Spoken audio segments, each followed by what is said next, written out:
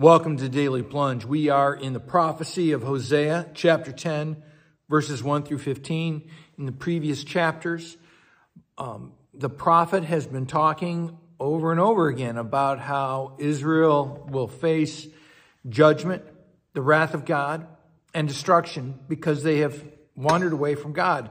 And so we pick this up again. It talks about how Israel was a spreading vine. Now, this is sort of a reference to Isaiah 80 that talked about Israel as a vine that the Lord has planted in the promised land.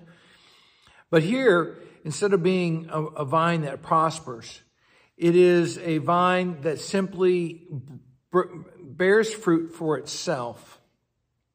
And, you know, as Israel becomes more and more prosperous, it seems that they become more and more idolatrous. As they get greedy, they build more altars.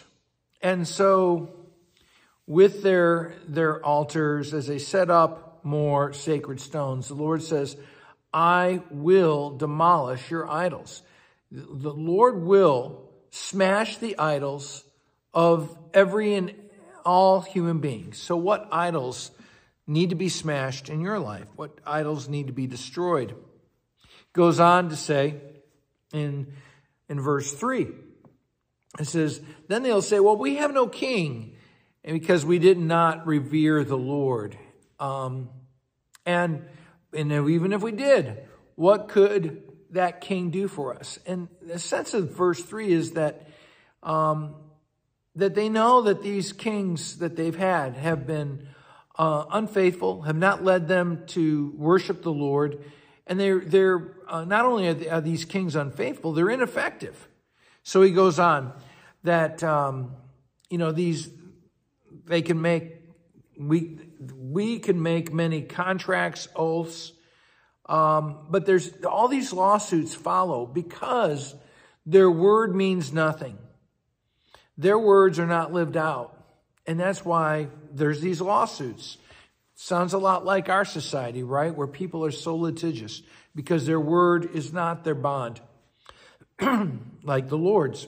He goes on in chapter 5, in verse 5, about how they can't have their calves, which are idols, these idol gold calves, and still have Yahweh. And the priests are trying to have it both ways. The priests are trying to prosper financially by giving the Israelites multiple gods. But he says these idols are going to be carried off. And they're worried about their idols. What's going to happen to our idols? What's going to happen to our idols? God's going to make sure they get carried off. Verse 8, people would rather the mountains and the hills fall down on them than to repent and worship God. And this is an idea that Jesus himself restates and also is shown in the book of Revelation chapter 6. He goes on in verse 9, since the days of Gibeah, you have sinned. And it's just this pattern that just continues of wickedness, of depravity that these people have.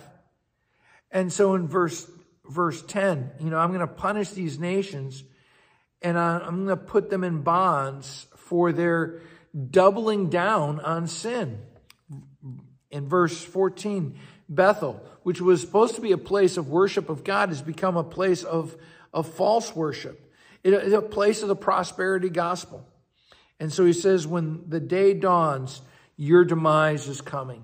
When the day of the Lord comes, your day of demise is coming. All right, friends. Well, thanks. Have a blessed day. Thanks for joining us today for the Daily Plunge. We hope you hear the Lord speaking into your life. We invite you to subscribe so you can receive this plunge into the Word daily. If you found inspiration from this daily devotional, why not share it with someone you know? It is available in video on Facebook and YouTube and in audio format on Apple iTunes, Spotify, and everywhere your favorite podcasts are found. If you want to help support this ministry, go to Apple Podcast and give us a short 5-star review. Finally, we invite you to join us for worship on Sunday mornings at St. John's Lutheran outside Fort Wayne, Indiana. Check out our website at sjlt.org. May the Lord bless you this day.